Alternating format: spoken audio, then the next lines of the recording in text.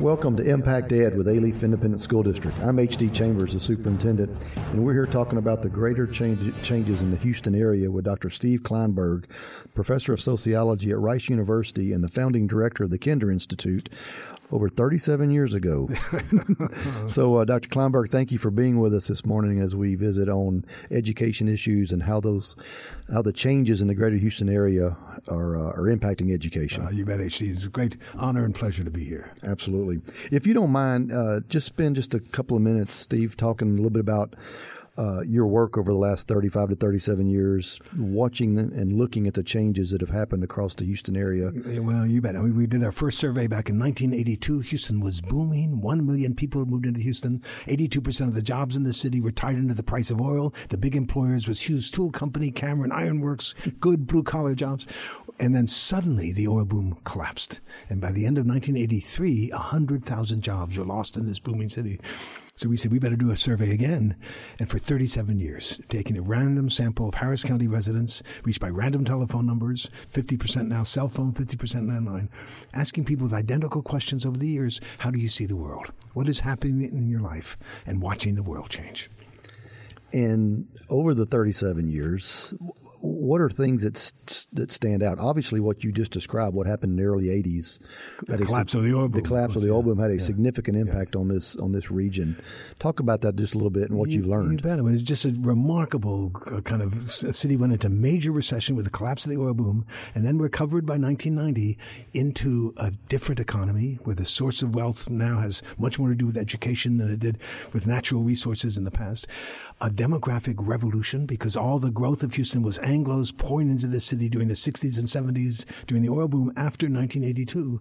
The Anglo population stopped growing, and all the growth of this, the most rapidly growing city, has been the influx of African Americans, Latinos, and Asians, and this biracial southern city dominated by white men has become the single most ethnically diverse major metropolitan area in the country. And then a new awareness that if Houston's going to make it, it has to become an attractive destination of choice, a place where the best and the brightest people in America working at the cutting edge of knowledge, putting that knowledge into commercial ventures.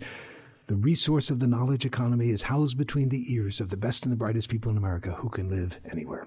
And quality of life issues have now become central to the pro-growth agenda for Houston. So it's a city at the forefront of what's happening across all of America, nowhere more clearly seen or more sharply articulated than in Houston, Texas.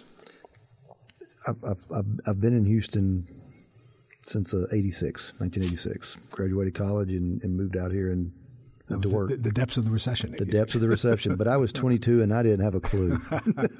I was making $21,000 a year teaching school and coaching high school football in Aldine and thought I was the richest man on planet Earth. Well, you were maybe. If you don't, along that time period, because I got into education, I was teaching, like I said, I was teaching high school kids in the Aldine School District. How did you see the education? How did you see what occurred over the previous 5 years? How did that impact education at that time? Yeah, I mean, the story of Houston and Texas is that you didn't need education to make money in Texas. You made money by land, by exploiting all the things you could do on the land. The great Texas fortunes were built out of cotton, timber, cattle, oil. The source of wealth in the 21st century will have less and less to do with natural resources, which was a basis for the wealth of Houston and Texas, and more to do with human resources, with knowledge and skills. And Texas and Houston have to play catch-up because we never paid much attention to education. We never thought it was important. That's not how you made money. It now is the only way you can make money. The good blue-collar, semi-skilled or unskilled jobs have disappeared in this new global economy. Companies can produce goods anywhere, sell them everywhere. If you're doing a job I can train a third world worker to do, and I pay that third world worker $15 a day to do that job, I'm not going to pay you $15 an hour. And if you're doing a job that I can program a computer to do, I will soon be replacing your job with an intelligent machine. We are in a new world where education, always a nice thing to have, has become absolutely essential to a person's ability to earn enough money to support a family in the global knowledge economy of the 21st century. So that's where education comes in, obviously. Yeah, I don't. You can't have this conversation in a vacuum. I mean, it's one thing. It's one thing for it to be an interesting trip down memory lane, right? When you start looking at how this all impacted what we're doing right now. But in the profession that I'm in, and what local, both public, private, it doesn't matter, any educational entity, what they're attempting to do right now is react to literally a century of not a whole lot of emphasis being placed on education. Exactly. For good reason, in a way. I mean, you could not make money in Houston. You bought a house and it doubled in value in 5 years. You put a hole in the ground and suddenly you're a millionaire. It's a different world today. It is. It is. Talking about a little bit about the survey, and this is going to be kind of a historical look at it, but what have you noticed since that time period and up through, I guess, the most recent one? What has been the Houston area's opinion of education? And then how has that changed? I mean, you just said it's changed dramatically from you didn't need one to make money to now you have to have one. Yeah, we've been watching with this random sample of Houstonians a growing understanding of the critical importance of education. So a question that we asked 10 years ago in 2009, and then the identical question asked today that said, the schools have enough money, if it was used wisely, to provide a quality education, or the schools will need significantly more money to provide a quality education. If it was used wisely. I mean, you say that to people in court, it's being wasted. Yeah. And every year, we stopped asking the question after 2009, it was a 50-50 split. We came back and asked that identical question this year, 56% to 40% said the schools will need more money. That recognition that you get what you pay for in this capitalist world of ours, and we need to enhance our ability to educate this next generation for the jobs that will be there, for the competitive success of these folks as they compete for the jobs of the 21st century. And the other question we asked for the first time this year was, are you in favor or opposed to increasing local taxes in order to provide quality preschool education for every child in Houston? Increasing local taxes. You started a question with that. And we thought, okay, maybe 55%. 67% of Harris County residents said, I'm in favor of increasing local taxes to provide quality preschool, and only 30% opposed. And as you and I know, because we've been on the Early Matters group, that's correct, right? And the moment of truth in education is third grade reading. If you're not reading at third grade level in third grade, you are 4 times more likely to drop out of high school. The single most powerful predictor whether you can read at third grade level is, did you start kindergarten ready to learn to read? And rich kids in Houston start kindergarten 1.5 to 2 years ahead of poor kids. And that gap and that need to catch up is, really profoundly affects the livelihoods and opportunities of African American and Latino kids who are the future of Houston. So let's spend a little time right there, because you and I, as you know, the last several years we've been a part of the Early Matters movement, which has kind of turned into Good Reason. But regardless of what the name is, it's about doing everything we can do to address the literacy issue in this city. Yeah. And from birth to college, from cradle to career. Yes, sir. And I found it interesting when you reported the first time that you guys had asked the question, would you support raising your taxes to pay for some type of early childhood, right, full-day pre-K. What is it about that? What is it about that question that you think generated such a positive response? Do you think the Early Matters conversation over the last several years has led to people believing that, or what's your sense of how that's become on the forefront of not just educators' minds, but on the general population's mind? Yeah, I think it's so hard to know how these things, what accounts for these changes, right? But I think Early Matters probably did have some impact in sort of getting that on the table for people to realize. And I think there's a natural understanding that babies' brains are growing by 60% in ages 0 to 6. Rich kids, by the time they're 4 years old, have heard 30 million more words than poor kids spoken to them. All that clearly underlies a kind of a logical understanding of the nature of human growth and human capacity. And I would tell you in my role as a superintendent in a district that has, you want to talk about diversity, it's as diverse as there is out there. But I've noticed the same thing where the general population, whether they have children in the system or not, has begun to understand the importance of getting to kids at 1, 2, 3 years old, age 6, yeah, before they get to school. Yeah, that's right. For those parents who might listen to this conversation, and maybe parents of a 1-year-old, a 2-year-old, or who may be adult families that are getting ready to have their first children. What's your what is your professional advice to them in order for their little boy, their little girl to be as ready to go to school to compete with those wealthy kids in school? What are you telling them? Well, I mean, we ought to just talk to this kid, sing to the kid, read to the kid, right from the beginning, even though you think they might not understand. It's a hearing of those words while the brain is just sending out these synapses and growing at this incredible rate. Take advantage of every opportunity there is. The great problem is, of course, poor parents of low income have to work at 2 or 3 different jobs. It's very expensive to send a kid to private preschool. And one of my concerns is that we have not, in this effort to bring to that Early Matters originally had the intention of ensuring that every single child gets access to quality preschool. That takes money. And where does the money come from is a great challenge. And Houston was successful on the basis of a philosophy of minimum taxes, minimum regulations, minimum role of government in a free enterprise system, a city built by, for, and on behalf of developer decisions. Now having to rethink the public spaces and the public needs as we go forward. The other thing that's so critical is the aging of Anglos and the young people across America, and particularly clearly in Houston, are disproportionately non-Anglo, especially African-American and Latino. The 2 groups the most likely to be living in poverty. We know what poverty does to your ability to succeed in the public schools. I tell anyone who will listen, it is a safe statement to make that if Houston's African-American and Latino young people are unprepared to succeed in the global knowledge economy of the 21st century, it is difficult to envision a prosperous future for Houston. That is who we are and will be as the 21st century unfolds. And we're there first. All of America will look like Houston looks in about 25 years. So how we navigate this transition will have enormous significance, not just for the Houston future, but for the American future. This is where the American future is going to be worked out. So no pressure, Houston. No pressure.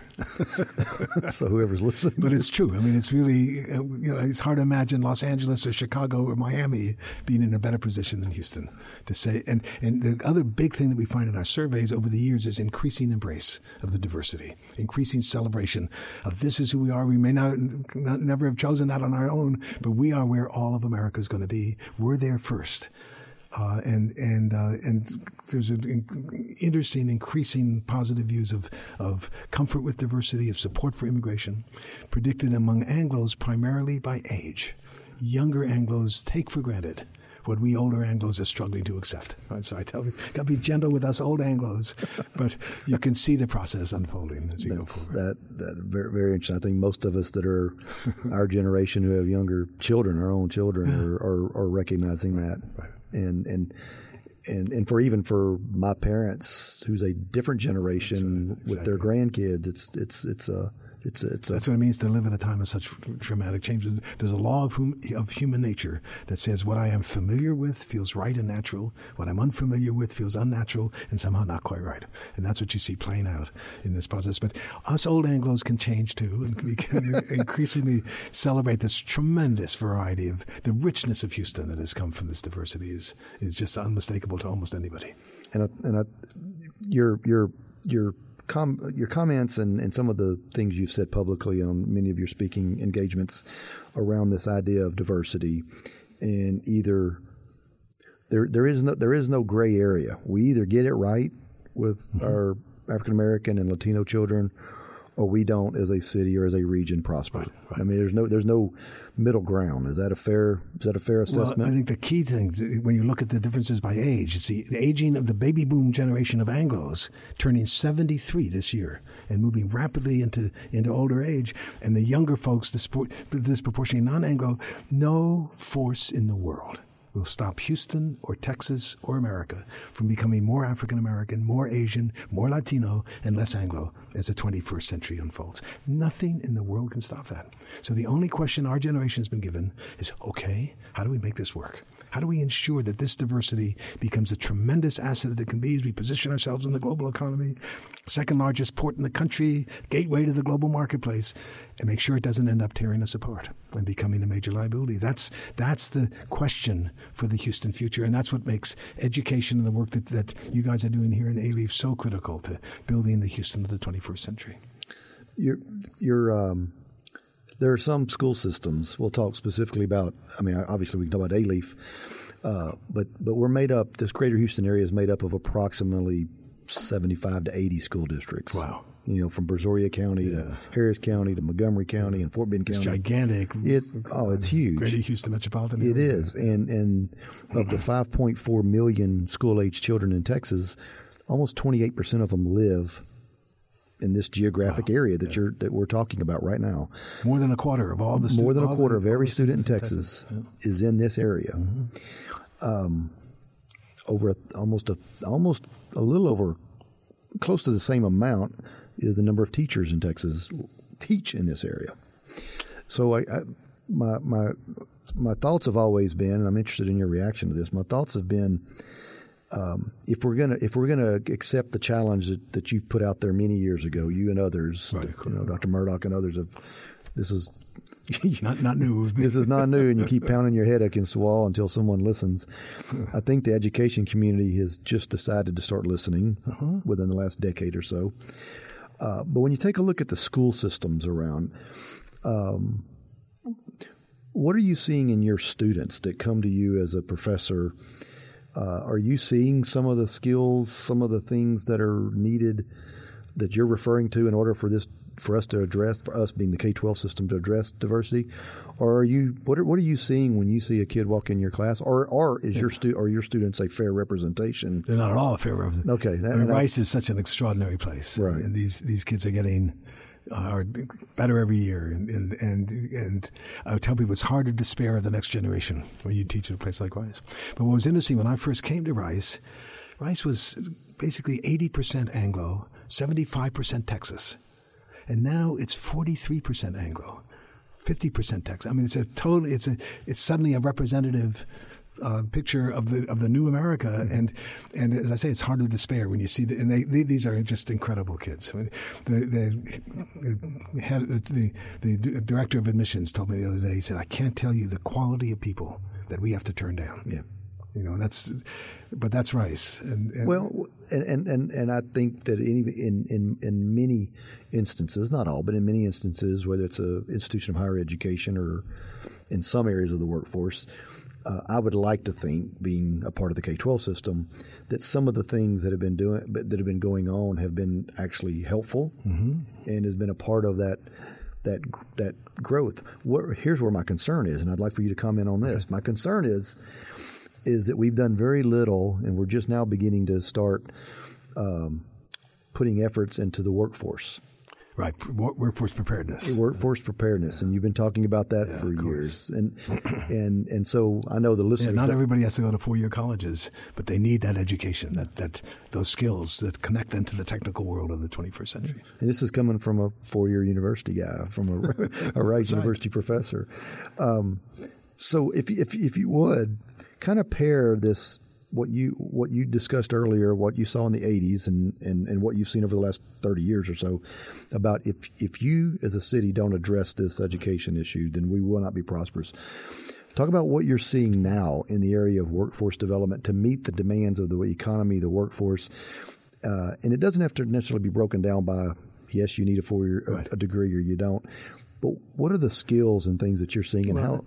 Good question. And it's also another one of the positive things that I think we've both been seeing happening in Houston is a growing recognition that schools have a responsibility to connect kids to the technical jobs of the 21st century.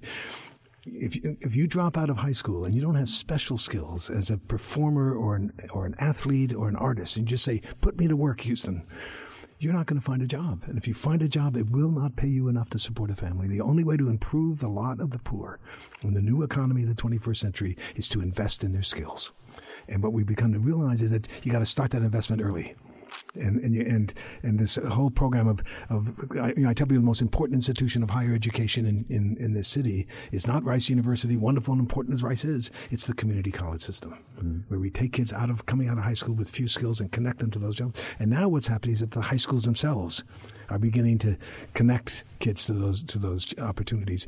And as I say, you don't need 4 years of college, but you do need more than you can get in a normal high school in the way that it's normally been taught. And you can see this happening now with the Upskill Houston efforts from the Greater Houston Partnership, and from the kind of work that high schools in A-Leaf are doing that is just extraordinarily positive and important. Yeah, I think a facility like we're recording this this episode right now in is an example of that. The from the upskills work from the Greater Houston Partnership and the convening of all aspects of our community, what has given you the most hope by bringing higher ed, K-12, community college, the workforce, political leaders, business leaders?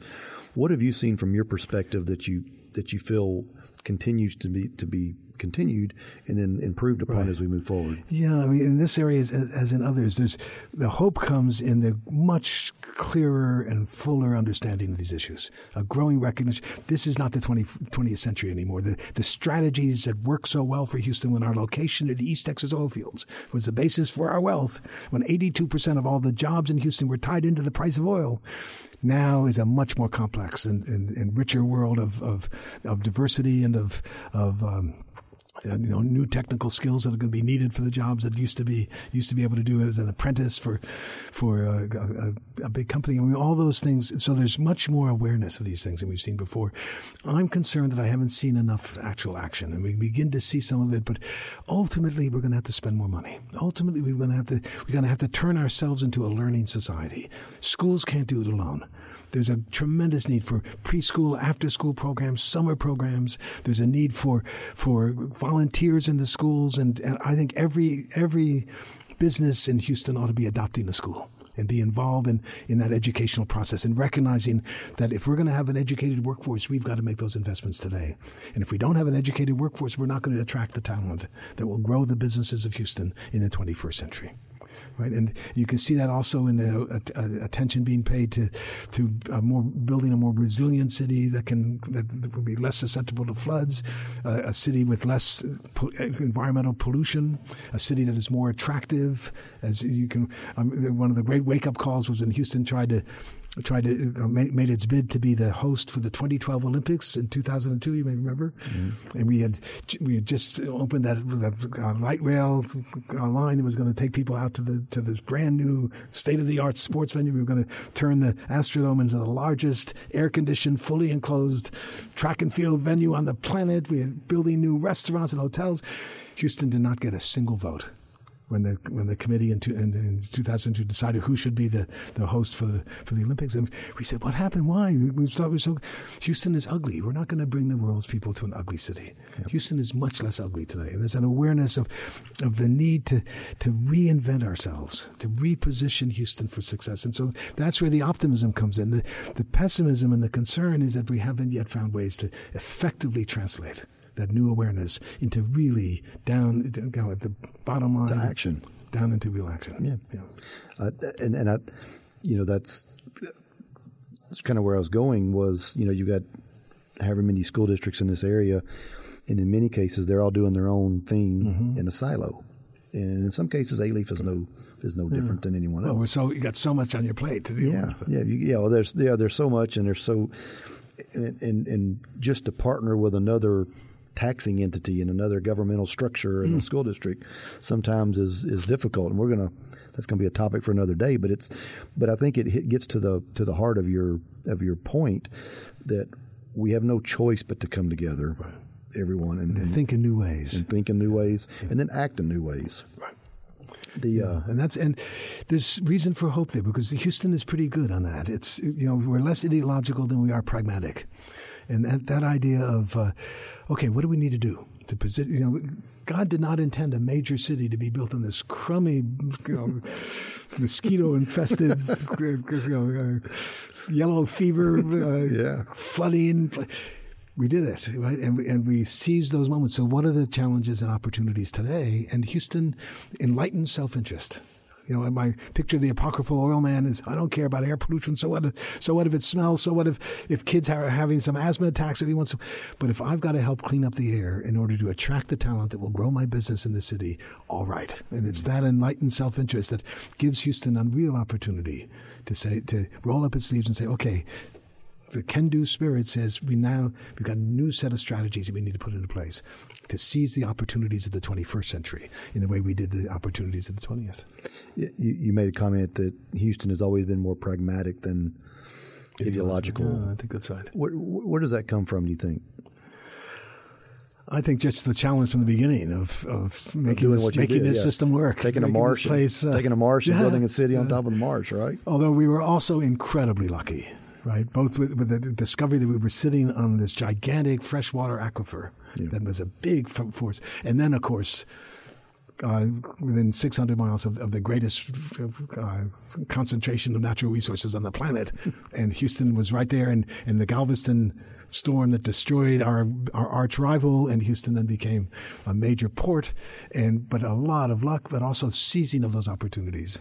And that's the challenge and the opportunity today. Yeah, I don't think most people today don't realize the breadth of the city of Galveston prior to the storm and the competition, if you will. Oh, yeah. Galveston was beginning to lose out, actually, because it was an island, whereas Houston could keep expanding. Right. But we were just a transshipment place, bringing the materials from the agricultural hinterland into Houston, putting on crummy little barges and pushing it along the Buffalo Bayou to the great port of Galveston. And from there out and that's where we would have remained had that 1900, September 7th, 1900, the destruction of Galveston, and 4 months later, January 4th, 2001, the Beaumont, the Spindletop Gusher. And then for 80 years, we were just riding the oil boom. Right? And now there is a challenge to rethink our strategies as we position Houston for prosperity in the 21st century. Speaking of challenges, what did you learn over this last survey after Harvey? Did you sense, or was there any evidence that there was a change in attitudes on anything related? Yeah, well, we'll have to see, right? But it's another one of those wake up calls that tells you we can't keep growing this way. We have to. It's not a question of alternatives to growth, as someone once said. It's a question of alternative ways of growing. How do we grow in a way that enhances our resilience and protects us from the future floods that are going to be coming? The storms are not going to get lessened; they're going to get strengthened by climate change and all those other things. And you can see the city having come out and voted, very small percentages voted, but by 83% voted to tax ourselves a bond for $2.5 billion for infrastructure investments to protect to build a third reservoir, to control the ways in which buildings are going to be constructed, to raise houses in the floodplain so they're less susceptible to flooding. And you can see a city beginning to rethink that basic philosophy that said free enterprise automatically does the right thing, and developers are the people who ought to make those decisions, and we need less government, not more government. I think there's a growing recognition. We need the right level of government. Right. And that calls for some rethinking of the strategies that we have in place. I don't know. I'm sure you've given thought to it and paid attention to it, but related to how Houston has evolved is by, I guess, with open arms accepting Latinos and African Americans after the big oil boom, the oil crisis back in the early 80s. Yeah, and Katrina, of course. And Katrina. Yeah, we didn't even talk about Katrina changed the landscape, particularly in the education community. Right. I mean, all of a sudden. Yeah, I remember overnight growing by 3,000 kids that. And largely kids who were just really deprived in their education. I mean, we thought we were not in good shape. Yeah, well, we that was what, 2005? Yeah, 2005. September 2005. So last year was for a Katrina evacuee. If they'd have stayed in the Houston area, they would have graduated high school if they'd been in kindergarten. Yeah, okay. And we had a bunch of kids that way. And we have a lot of teachers and a lot of adults that fled. Yeah.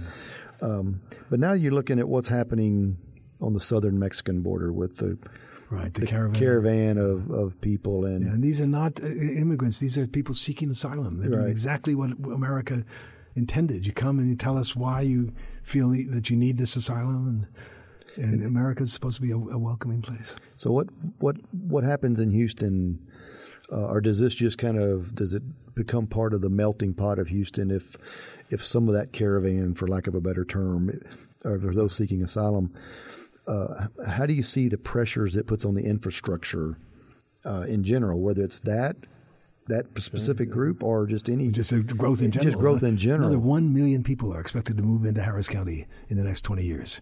1 million more. Where are they going to go? Right. Yeah. Who's going to teach them? And how do we... Yeah, exactly. What hospitals are they going to go to when they're sick? Right. On the other hand, we need young people coming in, right? It's the aging of America. The fastest growing age segment of the American population are men and women over the age of 80, growing faster. And we have not seen anything yet as the baby boom turning 73 this year moves into senior status. And that's why we need to rethink how we build a city totally predicated on the automobile. I'm not sure I want all those 85-year-olds driving everywhere and these things. So again, part of the rethinking. With all due respect, 85-year-olds, right? Yeah, that's right. It's not still young, but yeah, no, not quite as sharp. So that's an interesting. The fastest growing subpopulation of our population. Yes, isn't that interesting? That's right, because you don't think of that. I don't know. I never have thought about it. I'm sure you said it. It just never dawned on me till you just said it. Well, that baby boom, that's the story.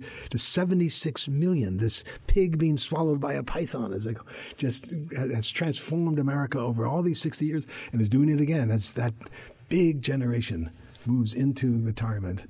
And who will do the jobs and who will, and more and more we need young people and so that's an interesting moment when, as we welcome some of these asylum seekers, Houston was one of the prime refugee resettlement areas of the country. It's now way lower. We've basically cut off acceptance of refugees. It's a tiny number compared to the 6.8 million going on 9 million that are in the greater Houston metropolitan area, the 4.5 million in Harris County.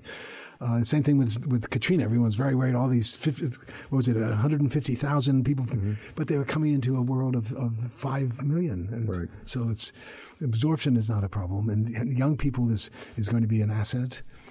We're already near full employment. And immigration itself has basically ended. Right? The Pew Research Center announced the last 3 years more Mexicans left the United States to go back to Mexico than left Mexico to come to America. The slight growth that's going on in immigration is more Asian than it is Latino. I tell people, the growth of the Latino and Asian populations in Houston are no longer new immigrants. They're the 100% American kids who are the children of the immigrants of 25 and 30 years ago. And that changes everything for people in Houston. It's, are they ever going to learn English? Are they ever going to become American? We're falling in love with each other, marrying, making multiracial babies, right? 1/3 of all the marriages involving an Asian in the last 3 years involved a non-Asian. 28% of all married U.S.-born Latinos are married to non-Latinos. We're moving into this transracial world where ethnicity will become less and less important, and the big problem and big challenge will be the class divide, not the ethnic divide. Which gets us back to the education. Exactly, and it's happening in every community. A growing middle class and a growing underclass, predicated above all else on quality education. Where do you see what's the data telling you, or what are people telling you in terms of this infrastructure with healthcare? Because I'd be interested to know if part of the reason for that large booming population of the 85-year-old baby boomer in some part has to do with improved health, improved sciences, we're living longer. Yeah. Well, that's one of the big stories of our lives, right? You reach 65 in good health, you've got a quarter of your life ahead of you. Sociologists talk about the young old. You don't get to be old until you're in your late 80s, early 90s. Yeah. We chose 65 as the time when you were old and were supposed to retire in 1906, when 7% of Americans reached the age of 65. We said, well, my gosh, you make it to 65, you deserve to be taken care of by the rest of those couple of months you have to go fishing or to sit on your porch. It's incredible expansion of life. And I always tell school districts, there's an incredible resource there, these young old who are retired and have 15 years of vigorous, continued adult life ahead of them. Get them in the school systems. Get them reading to these kids. Get them tutoring after school programs. We've always found in the education system that if you put one of those individuals in a building, in a classroom, kids behave. That respect for the elder. There's almost like a respect for the elder, Yeah, we all people I'd probably just offended every 65-year-old, and I'm sneaking up on it. So it's getting personal. It looks very young to me now. What do you think? So, Steve, have we covered everything? I think we've covered. Yeah, I mean, I could talk to you all day long. I would. So this, going back to the very beginning of this, the reason we're doing this, not only with you, but as we go forward, is we're trying to give not only the Alief community, but the greater Houston area a glimpse of how everything touches education. It's almost like education is the axle and everything spokes. I tell people that education is not a panacea, but if we get it right, that'll solve most of our problems. Exactly. There's very few things we can say that will solve the world's problems. That's right. But education is one of them. Yeah. And so, just kind of a parting comment. What's the one thing about what we've talked about that keeps you up at night? Is it if we don't get it right, we don't prosper in the future? Yeah, is it as simple as that? I got to admit, it is education, and it's how well are we doing with this younger generation that are disproportionately African American, Latino, facing all kinds of hardships that come. HISD is what 206,000 kids. 85% are African American, Latino. 70% qualify for reduced cost or free lunch programs. And again, poverty and all the things that poverty does to families and access to health care. Houston has the greatest medical complex in the world, and Houston has the highest percentage of children without health insurance of any major city in the country. That inequality and that failure to recognize that we're all in this together and this is our future and these are the cards that this generation has been dealt. And I'm not yet confident, as we've been talking about how well this city is prepared to really bite the bullet, take the actions that will make the investments to prepare this next generation for success. And it's a critical question for all of us. Well, I can speak for one school system that we're going to do everything we can do to address that. I don't believe for one second that others don't want that or don't believe that. It's just like you said earlier, it's one thing to talk about it. It's one thing to agree with. It's another thing to do something about it. Yeah. So, well, Dr. Kleinberg, thank you very much. This is whether anybody listens to this or enjoys it, I don't know. I've had a blast. Me too. Thank you. So thank you for coming out here, and we'll stay in touch, and we'll follow this up sometime in the future. But I do appreciate you. Great. Thank you. Great to be here. Thanks. This has been Impact Ed with H.D. Chambers in the Alief Independent School District. Thank you for listening, and we'll be back with future topics.